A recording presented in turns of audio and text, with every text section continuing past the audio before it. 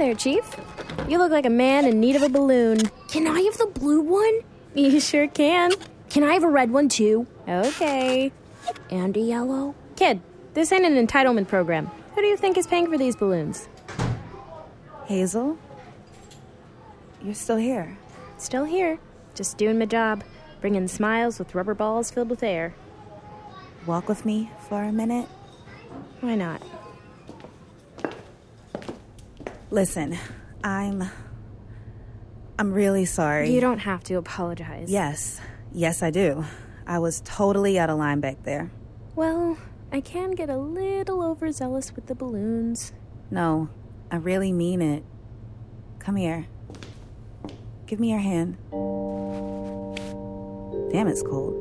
I mean, there is a blizzard going on outside. And you know what they say about cold hands? Tell me. Cold hands, warm heart? You do have a warm heart.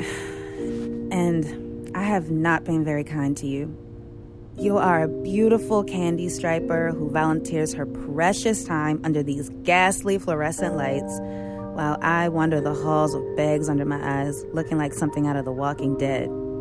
True. But if this is The Walking Dead, you are definitely Michonne. I've actually never seen the show, but I'm guessing that's a compliment. Watch it. You decide. Look, despite my prior actions, I very much like your balloons. Well, now of that, I'm less convinced. Wait.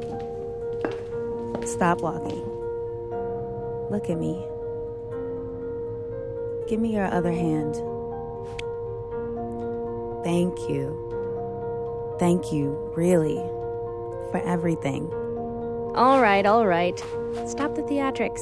Give me my hands back. No need to get all sentimental. Not every curmudgeon. Sorry? I don't spend time cheering up every curmudgeon. Just the cute ones. Ooh, you saying I'm cute? Less so when you're angry. Well, you're pretty cute yourself. Especially in that outfit. Hey now. Yeah, it's grown on me. Is this the part where you ask me out on a date that doesn't involve baby nurseries or fluorescent lighting? This is the part where I ask you if you want to get a coffee. I do.